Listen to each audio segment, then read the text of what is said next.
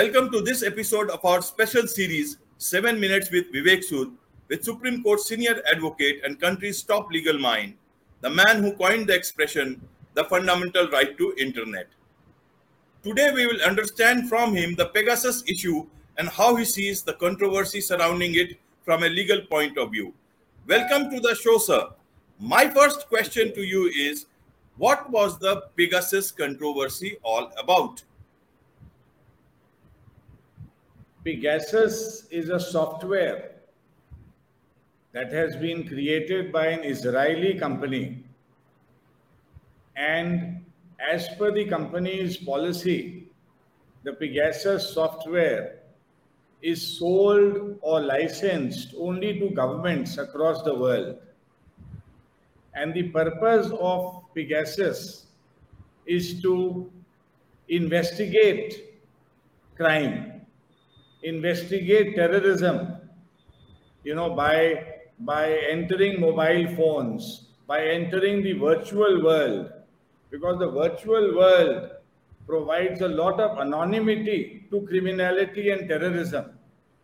Right. So investigating crime and terror in the virtual world is a challenging proposition. So the Pegasus software was created for this purpose. Now, investigative journalism is an important facet of journalism across the world.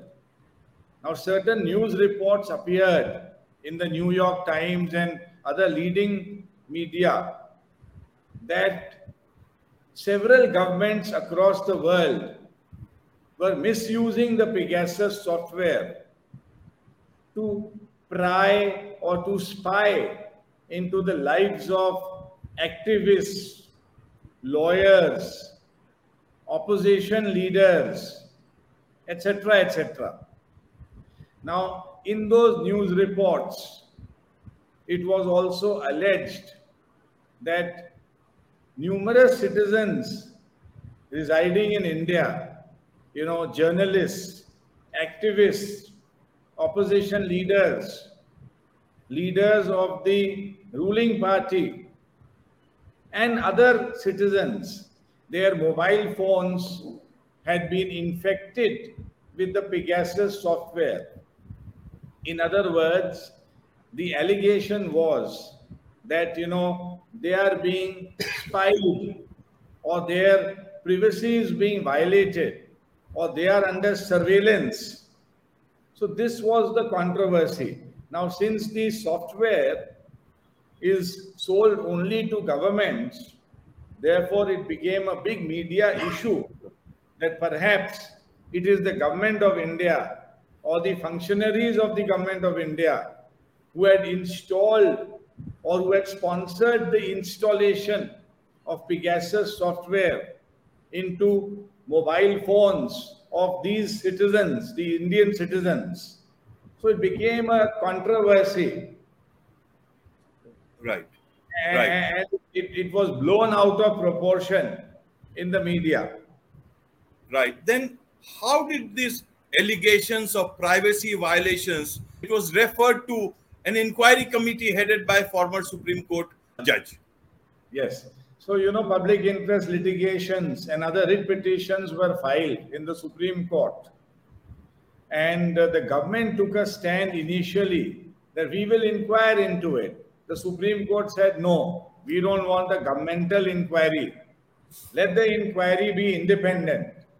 So therefore, the Supreme Court formed an inquiry committee headed by former Justice of the Supreme Court, Justice R.V. Ravindran, one of the stalwarts of the judiciary, whose independence is impeccable. So a committee was formed, headed by the Honorable Judge, and a technical committee was also formed to assist the inquiry committee headed by Justice Ravindran. That is how the matter was sent to the inquiry committee. And then proceedings took place. The stakeholders came, they gave their mobile phones they gave evidence, they testified before the inquiry committee. The technical committee went into the technicalities of the whole controversy, and ultimately it was found by the technical committee and the inquiry committee that there is no evidence whatsoever. So the government of India has been absolved in this controversy by an independent committee headed by a former Supreme Court judge. Right. Now, you see this committee and then the Supreme Court, they said there's no evidence of Pegasus being used by the government to pry on citizens. But then also said that the government didn't cooperate in the inquiry. How do you see this? What are your views on this? And that is where perhaps the people are looking at in a very different way. What would you like to tell them? In my view, this part of the observations of the committee and the Supreme Court have been blown out of proportion by the media. Ultimately, the core finding is there is no evidence against the government of India or the functionaries of the government of India. Now, let's understand, why these observations, how these observations have come. In my view, these observations are misplaced, perhaps.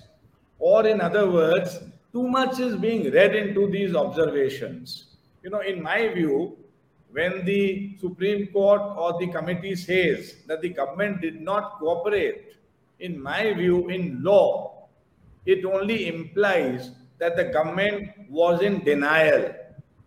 There was a complete denial that the government of India has anything to do with Pegasus software.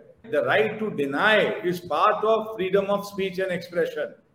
It's a part of defense in any trial, in any issue. Now let's go behind the denial, or as it is being said, they did not cooperate.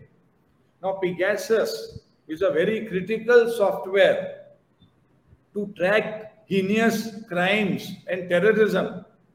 Now, the moment the government of India, if at all, was to even make a statement that yes, we use Pegasus software, it will be a huge bonus to the terrorist organizations.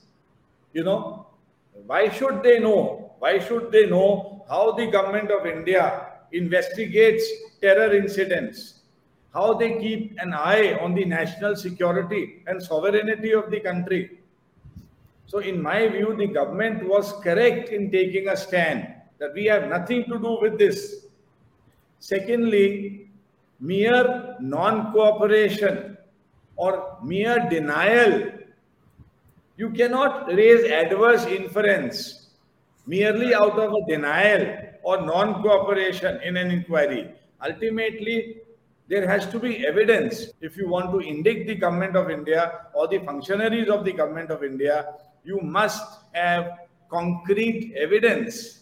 You can't rely upon denials of the government of India and the so-called non-cooperation by the government of India. Right. If I understand correctly, sir, you also mentioned about Pegasus when you wrote your book, The Right to Privacy. Now, a lot of that, what you wrote, has come true in that true sense. Now, how do you look at that? What would you say on that? Ajay, I'm not an astrologer, but I'm a lawman with 3 decades of experience. So, I could see through the unfolding of this controversy.